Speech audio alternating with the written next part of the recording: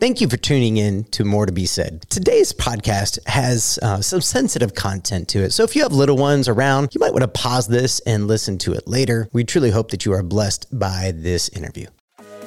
You're listening to audio from Kingsway Christian Church. If you'd like to check out more resources or donate to this ministry, please visit kingswaychurch.org. Welcome to part 2 of More to Be Said with our interview with Beth Sadati and Sam Eaton. If you haven't listened to part 1, you may want to go back as it's going to provide some important context for this conversation. Here in part 2, we're really going to get into some tips and wisdom around the conversation related to suicide. And I kick things off sharing a story from my teenage years and struggling with suicide. When I was roughly 13 and a half to 14 years old, we moved schools. We moved about 20, 30 minutes away. My dad transitioned jobs, so we decided to move somewhere closer so that my dad wouldn't have an over an hour drive. And what I found was I was 3 months into my freshman year of high school.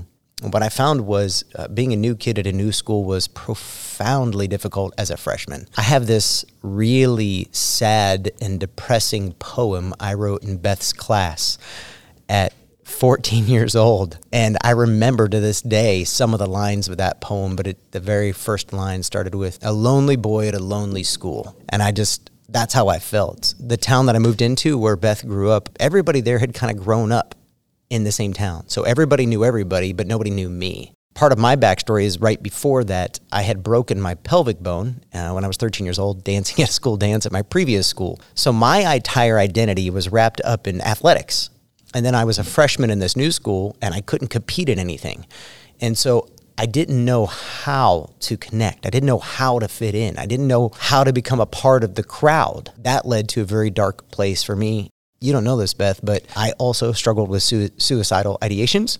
And when I was, I think, either a freshman or sophomore in high school, things got really bad and actually went down in my basement.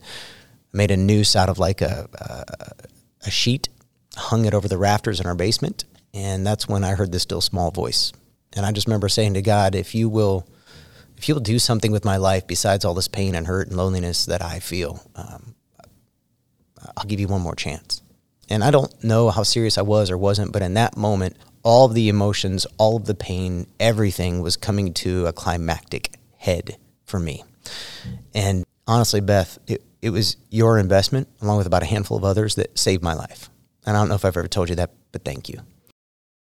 So I want to talk about some practical tips and tools. People who are tuning into this, some of them may struggle with themselves. Some of them may have been wounded or hurt by suicide in their own families. And some may have children right now they're worried about, they're anxious for. So what wisdom and advice do you have? What signs can people see? Sam, do you want to go first and jump in? Yeah, I mean, one of the things that makes depression and mental illness is so hard to fight is you're really battling on 3 fronts. You're battling on a physical front, what's happening in your actual body. There are chemical imbalances, the way we care for our body, what we eat, exercise. There's all these physical things that we can do to help this battle. There's all this mental junk, what we were talking about, these voices that we hear or trauma that we've been through, unprocessed relationships, all these things that are rattling on in our brain. That's a whole nother fight. And then there 100% is a spiritual battle here. Like you were talking about before, there is an enemy. There is all these questions and about purpose, about why we're here. Does any of this matter? It's all 3 of those are so important. So one of the reasons it's so exhausting is because you're fighting all 3 of those at once. And different people kind of tend to emphasize different parts, right? So in my church experience, it was, well, you just need to pray more. And if you would just spend more time with Jesus, you wouldn't be so sad. And then I would go to therapy and they would be like, well, you just need to sit here and talk to me about the worst moments of your life every hour for the rest of your life and you'll be fine. And then I would go to the doctor and they would say, well, just take a pill and you'll be fine.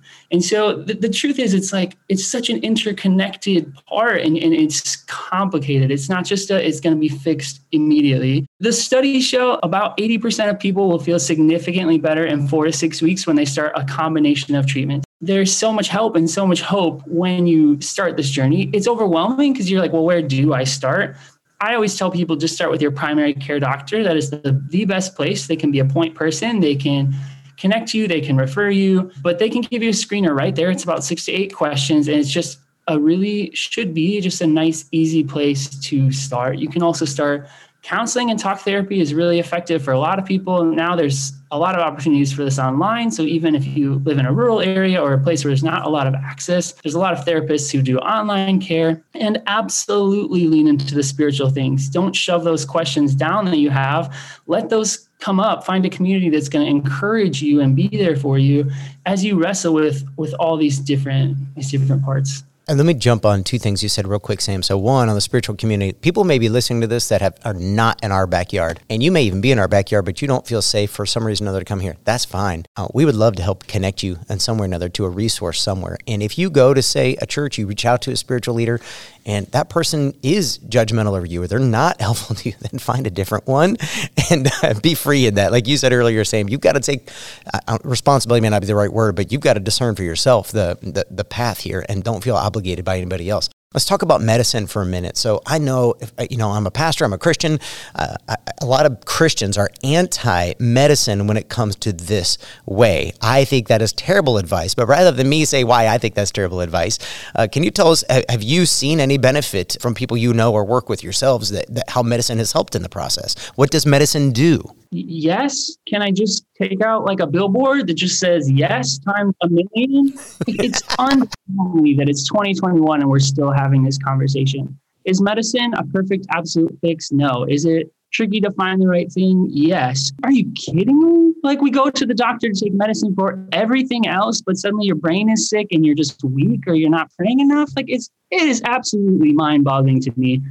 For me and my journey in medicine, it took me a long time to admit to even try to take medicine. Like, it really took a lot of work in myself because I didn't want to admit and try. And I've had some rough experiences with medicine, side effects, that sort of thing.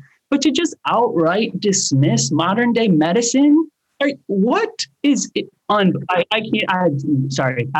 It is insane to me. I'm with you, Sam, so it's okay.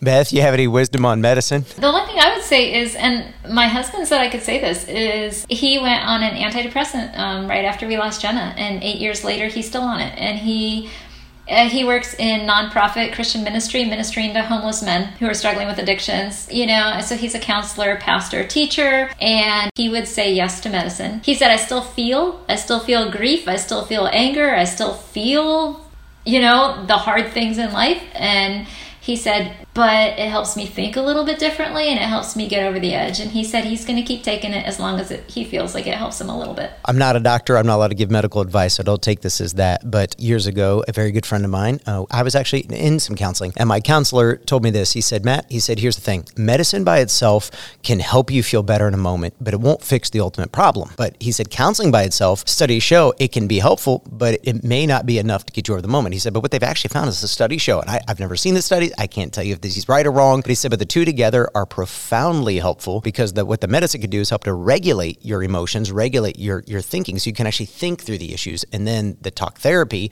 can help you begin to process and heal and figure that path out. So for what it's worth, as a pastor in Avon, Indiana, who has no medical authority whatsoever, I highly recommend both. So I'll leave that one there for now.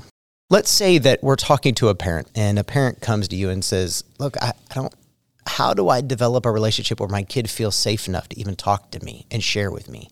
Do you have any thoughts? That's a tough question. One thing I would say is listen way more than you talk. Teens don't want to be lectured. Sorry, but they don't really care about what we experienced, 20, 30 years ago. Just listen, and just let them know that you're there for them. That's one thing I would say. Another thing I would say is ideally, it would be great if every parent had this super amazing relationship with their teenager, but that's not reality. And so if you don't, find a mentor for them. Find somebody else who they can talk to. It doesn't have to be you, and that's okay. But go to the work of finding someone. I'll just tell you right now, my son is 15. He just finished his freshman year of high school. And this past year, he went through a rough patch. Again, he's so much like Jenna. He's a great kid, fantastic kid. Love him to pieces. But he just went through a rough patch, I think because he's 15. He and I are really close, but I couldn't really speak into it, and my husband couldn't speak into it. And so my husband found somebody. It's his youth leader who also teaches pre-calc at the school that I'll be teaching at. So it's a really great connection. And Andre is 31 years old, and like every other Monday night during the school year, which was crazy. I don't know how he did that, but he would just drive to our house, 20 minutes to our house, pick up Josh. They'd go hang out downtown, walk, talk, do crazy guy things. And my son Josh was able to open up to him in a place where he couldn't always open up to Cameron and me. And we've seen a huge difference. So I know when I was a Young Life leader, they used to always, I wasn't a parent then. I was single, but when I was a Young Life leader for several years, and my Young Life leader had young kids, and I remember my Young Life leader who, like, everybody looked up to him, like, Louis Cataldo, everyone loved him. He's the one all the teenagers talked to. And I remember him saying, when my own kids are teens, I'm going to need to find someone else to mentor them. And I was like, what are you talking about? Like, they will talk to you because everyone else talks to you. And he's like, no, they won't. I will find somebody else for them because that's just how it works. Reggie Joyner used to be a student minister, children's minister, what do you call it, at North Point Community Church in Alpharetta, Georgia, one of the largest churches in the United States. And he tells a story, it's very common, popular, like I didn't make this up, but that he was having tension with a 16-year-old who'd gone on a date, and he came back and it's like, hey, you're late, where were you, what were you doing? And his son was like, yeah, I'm not going to talk to you. And he's like, what do you mean you're not going to talk to me? And he said, he had to go to Andy Stanley, who was the senior pastor at the church. He's like, what's wrong with you? I can't believe my kid. And Andy looked at me and said, did you talk to your parents about everything that you were doing when you were a teenager? He's like, no, but this is different. I'm a great dad, and and he's like, it's no different. And the conclusion they come to is every teenager needs somebody else who's going to say probably the same thing their parent's going to say, but it's not their parent. Because every kid wants their parent to be proud of them, right? And so there's that, like, it's just difficult. There's a barrier there to what they can and can't say because they want you to be proud of them and not lecture them. Sam, what brings something to us here? Well, I mean, if there's one thing that the people listening can remember, it's like, there is no study that has shown that talking about suicide leads to more suicide attempts or deaths by suicide. All the studies they have done have shown that talking about suicide makes it much more likely that someone will seek help. So there's this just big lie out there that if we talk about this, we're going to make it worse. We're going to put the idea there. Believe me, the idea, if it's there, it's already there. And as someone who has battled this for so long, one of the greatest gifts you can give someone is not to try to fix them, not to tell them what to do, just to listen and show empathy and just, wow, that sounds so hard. Is there anything I can do? But it's like, just be willing to walk into this really terrifying conversation. I mean, so suicide is the second leading cause of death for ages 10 to 24. Ages 10, those are our babies that are having these thoughts. There are age-appropriate ways to talk about this, but it is not too early to have generic and open conversations about what it feels like to not want to be alive. I mean, the three of us in this conversation all experienced that in their teenage years. Just a really practical way to do that is it comes up in the news or the latest next Netflix show or whatever it is. Just be willing to step into that conversation. What have you thought about this? Have you ever heard of anyone thinking about this? Have you ever felt that way? Just in easy, simple ways. You don't have to push, you don't have to pry, but by showing people that it's okay to talk about this, it could be, and it might not even be today, it might be 10 years from now, but we can show them 100%, you are not crazy for feeling this way. Lots of people have felt this way. And let's get you some help to get you through this rough patch in your life. So when I posted on Facebook that this conversation was coming, at least one parent responded, was like, man, I'm so looking forward to that. It's been real for us. And as you guys know, through the quarantine, the pandemic, I mean, the mental health issues are on the rise, especially in our teenagers. So let's say you're a parent out there listening to this and you've become aware of something in your child's life. And now you're concerned suicide is at least an ideation, right? It's a thought in their mind. How does a parent gauge? Do you have any scale, anything like, hey, if they're thinking these things, it's extremely serious. If they're thinking these things, I wouldn't worry too much. Do you have any wisdom for parents out there who are trying to figure out where are we on this? Like, it's happening tomorrow and it may never happen. I say you have to take every mention of it very seriously. Because you don't know. I mean, as Beth shared in her story, there are not always warning signs. And so I would trust that parent intuition and that hunch, but I absolutely would not let that just lie. I would find NAMI.org is one of my favorite organizations. They have teen support groups, they have parent support groups, they've got tons of resources all over the country. Get involved, start learning about it yourself, whether that's reading a book or listening to sermons. Be more informed yourself of what it's like to go through some of these struggles and just be very vigilant. I don't think it's anything to ever be taken lightly. What was the name of that website? One more time, Sam. NAMI.org, NAMI.org. Excellent. Thank you.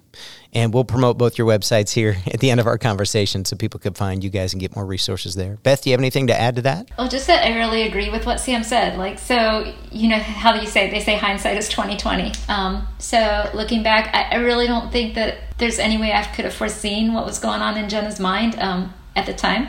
But looking back, like probably 6 weeks before her death, she had asked my husband and me if she could go see a counselor to deal with her fear of spiders. And she was afraid of spiders. You know, we'd go camping and she'd completely freak out, you know, but it wasn't that huge. And we procrastinated. It got on a list, you know, it was busy. It was the holiday season and it was on a long list of things to do. And we didn't feel like it was urgent. And so we didn't do it. And, you know, of course, looking back, it's like, I don't think that was really about a fear of spiders. I think that she knew that she needed to talk to somebody, but she couldn't tell us that. And so, you know, I think if you're, you know, when it comes to anybody, teenagers, young adults, like, just like Sam said, you take it seriously and you enter into it and you say, hey, let's walk through this together and let's see what steps we can take to help. I don't want this to come across wrong. I'm not trying to promote Sam's book, but I'm going to. So the whole time we were working, all the years we were working on it, I always felt so strongly, if only Jenna could have read Sam's story. I'll never know this, but I honestly think she'd still be here because it would have opened up the conversation, and just to hear I'm not alone, you know, I am not alone, and it is not weird to be thinking these thoughts, and there is help and there is hope. So yeah, even a resource like that. It doesn't have to be Sam's book, but I highly recommend it. No, please promote Sam's book. I want to promote Sam's book. But just like a resource like that can really start the conversation. Both my teenagers read it and they loved it, and you know, and they know Sam, so they've met him, so that's a little different. But I've given the book. I've personally bought the book for like 10 different people and who've come to me since January, since this was published, and just they're struggling. And I just said, hey, I have a book. I think it's excellent. Are you interested? If you are, I'll buy it for you. And so I don't know. I think that can start the conversation that needs to be started. One of the things I'm most proud of about that book is we worked so hard to balance the reality of what it feels like to be in that place with the hope. Like, we just worked tirelessly to get that balance right, because we don't want anyone to sit. It's a heavy story. The book is set up that the first half, my attempt happens in the very middle of the book. So you walk through a lot of the things and the stories of my life that happened and that I got there. And then the entire second half of the book is the hope. And it's stories of me spending a summer in Zimbabwe singing worship music. And I'm in Haiti and I'm running a marathon and I'm starting a ministry. It's all these things that I would have missed. And it's the struggle too. I mean, there's an entire chapter about counseling and how much I don't like counseling, but how important it is. But we worked really hard to balance those things, because I think those things tend to get out of balance when we talk about mental health. We push too hard into the hope and we don't acknowledge the pain and where the person is at, or we sit too much in the hurt and we don't realize that we weren't meant to live there. I had a counselor for a while that later became a friend and a mentor, both those things. And so we still have that kind of relationship. He has a theory in his counseling practice on playfulness. And his theory says that families that play together have the best relationships, that when the language of love for a kid is playing. And so if we want kids to feel vulnerable, playfulness creates that vulnerability by creating that relationship that I can be vulnerable. So if he's correct, and I've seen it play out in my own family, I think he is correct, that just going to my kid and saying, you know, be vulnerable. Tell me what's going on at school. Is anybody picking on you? Do you feel safe? That rarely doesn't get us what we want. But in the middle of play, in the middle of a relationship. And that could be basketball with one kid, and it could be, you know, I don't know, Barbies or Legos with another kid. It's about finding a way to play with that particular kid. So that kid, what is their language, and how do I connect with them in that way? And that creates the vulnerability in the space to then talk about whatever. So I totally agree with that. If you say, how are you doing? Good. You know, what's going on? Nothing. Like, you can't just sit down and have that conversation. It needs to happen organically, and through just hanging out together, playing together is a great way that things happen. Conversations also happen very, very late at night when you want to be going to bed, but that is when their defenses are down and they start to open up.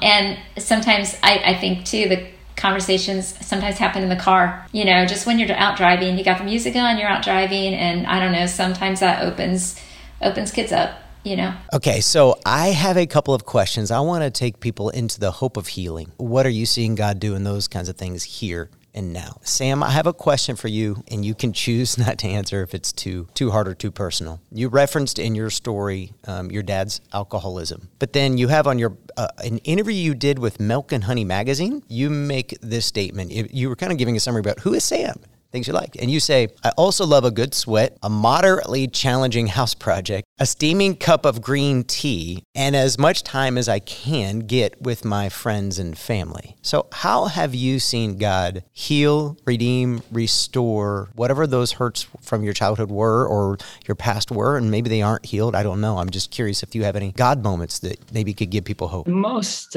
healing that I have ever found is from finding ways to reach back into my own story and find people who are in that place that I was and help them however I can, to be that person that I needed when I was in that place. So I mentored 2 boys that I met them teaching Sunday school in 6th grade. They asked me to mentor them. We met every Wednesday until they graduated. I held a high school Bible study in my house for 3 years. I am a teacher. I interact with, on average, 1,000 kids a week. And I work super hard. Yes, it's for them. And yes, I'm just very passionate about kids knowing that they matter, that they have a purpose, that they are loved and they are seen. But it also heals something in me to pay it forward. I coach high school soccer. I just am constantly finding ways to put into action that healing place. I think there's a lot of feelings that I just need to sit in a quiet room and eventually, I'll feel okay. And that, if that works for you, that is great, man. That is awesome. That's not where I feel the most alive. I feel the most alive when I'm putting my faith into action, when I'm out there in the community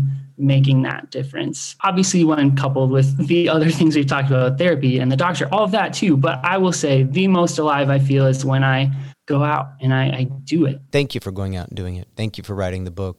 Thank you for not letting the negative voices about nobody wants to read this, nobody cares. Thank you for not letting them win. We know where those are coming from. We're all blessed by your ministry, brother. So I appreciate it. Beth, for you, as you now, like you just said, I think it was your daughter just graduated high school. Did I get that right? Yes. Yeah. So how are you seeing God redeem what happened with Jenna and your children, your family, your husband? How are you seeing God heal and bring redemption from that? I've seen his redemption so many times. It's usually in very little things that maybe would mean something only to me, but it's God just saying, I'm here.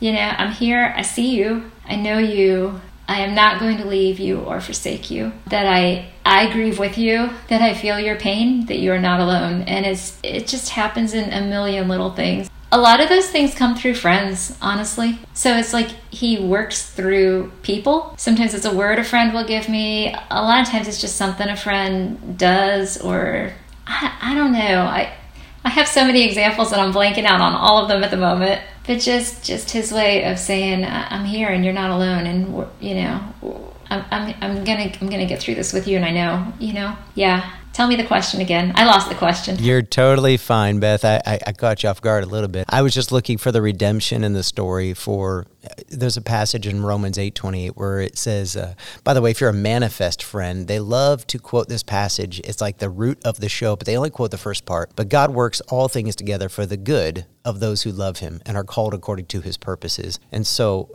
the way I understand that as a pastor is not that God causes these things to happen, but that he will not waste them. He will not let them go to waste. So he's redeeming them. And so how do you see God redeeming this tragedy in your family? I've seen the redemption because I've had opportunity to share the story, and it's kind of like Sam said before, it hurts every time I share the story. I feel like for 24 hours after I share the story, whether it's through writing or through speaking, and I don't speak as much as Sam, and I haven't written a book yet.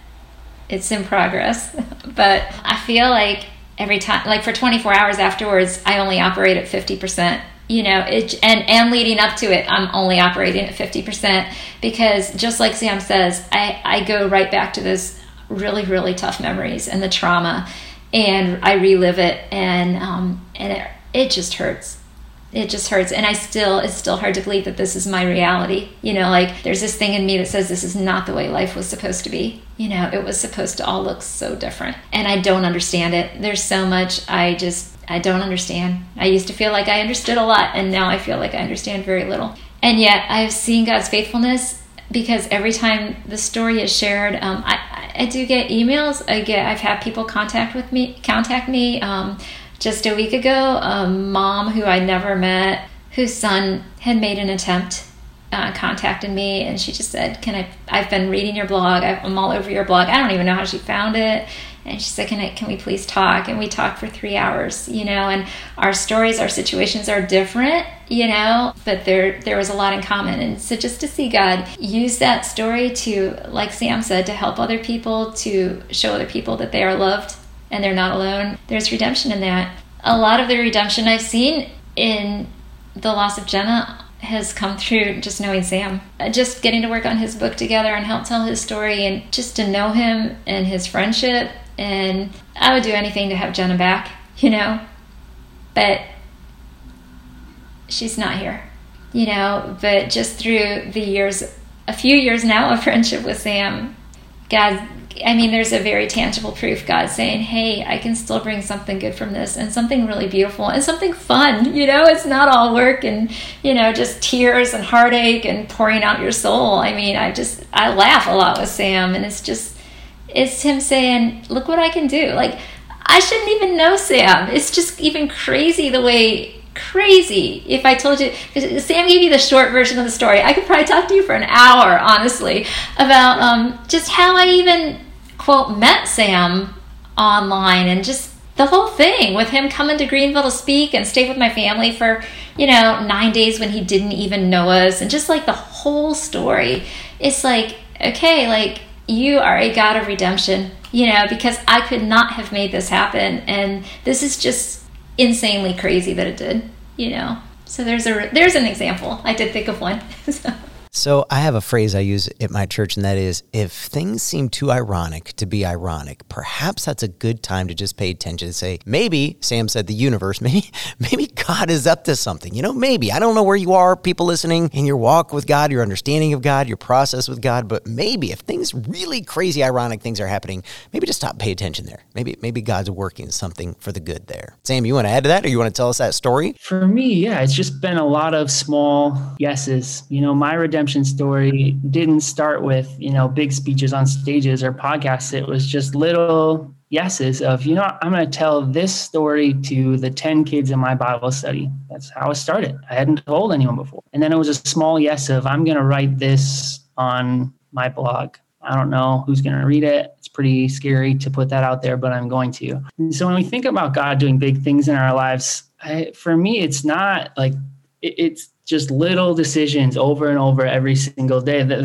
have led to much, much bigger things. And, my friendship with Beth is just one of those many things. It was, some person I'd never met on the internet sending me a long email and deciding, am I going to respond? And then deciding, am I going to take this invitation to a state I've never been to people I haven't met and it just is small yeses that lead to some of the best things in life. I can't tell you how much I appreciate you both, your vulnerability, your willingness to share. So you can find Beth Sadati at bethsadati.com. That will be linked in the show notes. And you could find Sam Eaton at recklesslyalive.com.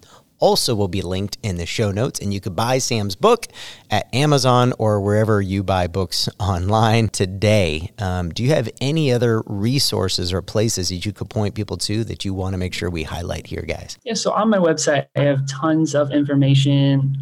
If you're experiencing it yourself, Beth has created a whole bunch of resources for anyone who's lost someone to suicide. I mentioned NAMI.org before. The National Association of Suicide Prevention is one of my favorites. There are more resources than ever to help people with this. Thank you for tuning in to this interview with Beth Sadati and Sam Eaton. We truly hope that you were encouraged, blessed, challenged. But we also know there's still more to be said. That's why if you would subscribe and like this podcast and wherever your store is, you can continue to get our podcasts when they drop. Next up, we have an interview with April Bordeaux and John Mundy. money. They both are counselors at Care to Change. Care to Change is a counseling ministry in our community here in Avon, Indiana and Brownsburg, Indiana. And they're going to come in and share even more professional wisdom on the topic of suicide and also on the topic of mental health. We look forward to sharing that information with you. As always, you can find more information in our show notes about how to get a hold of Beth and Sam and learn more about their ministries. Look forward to seeing you next time.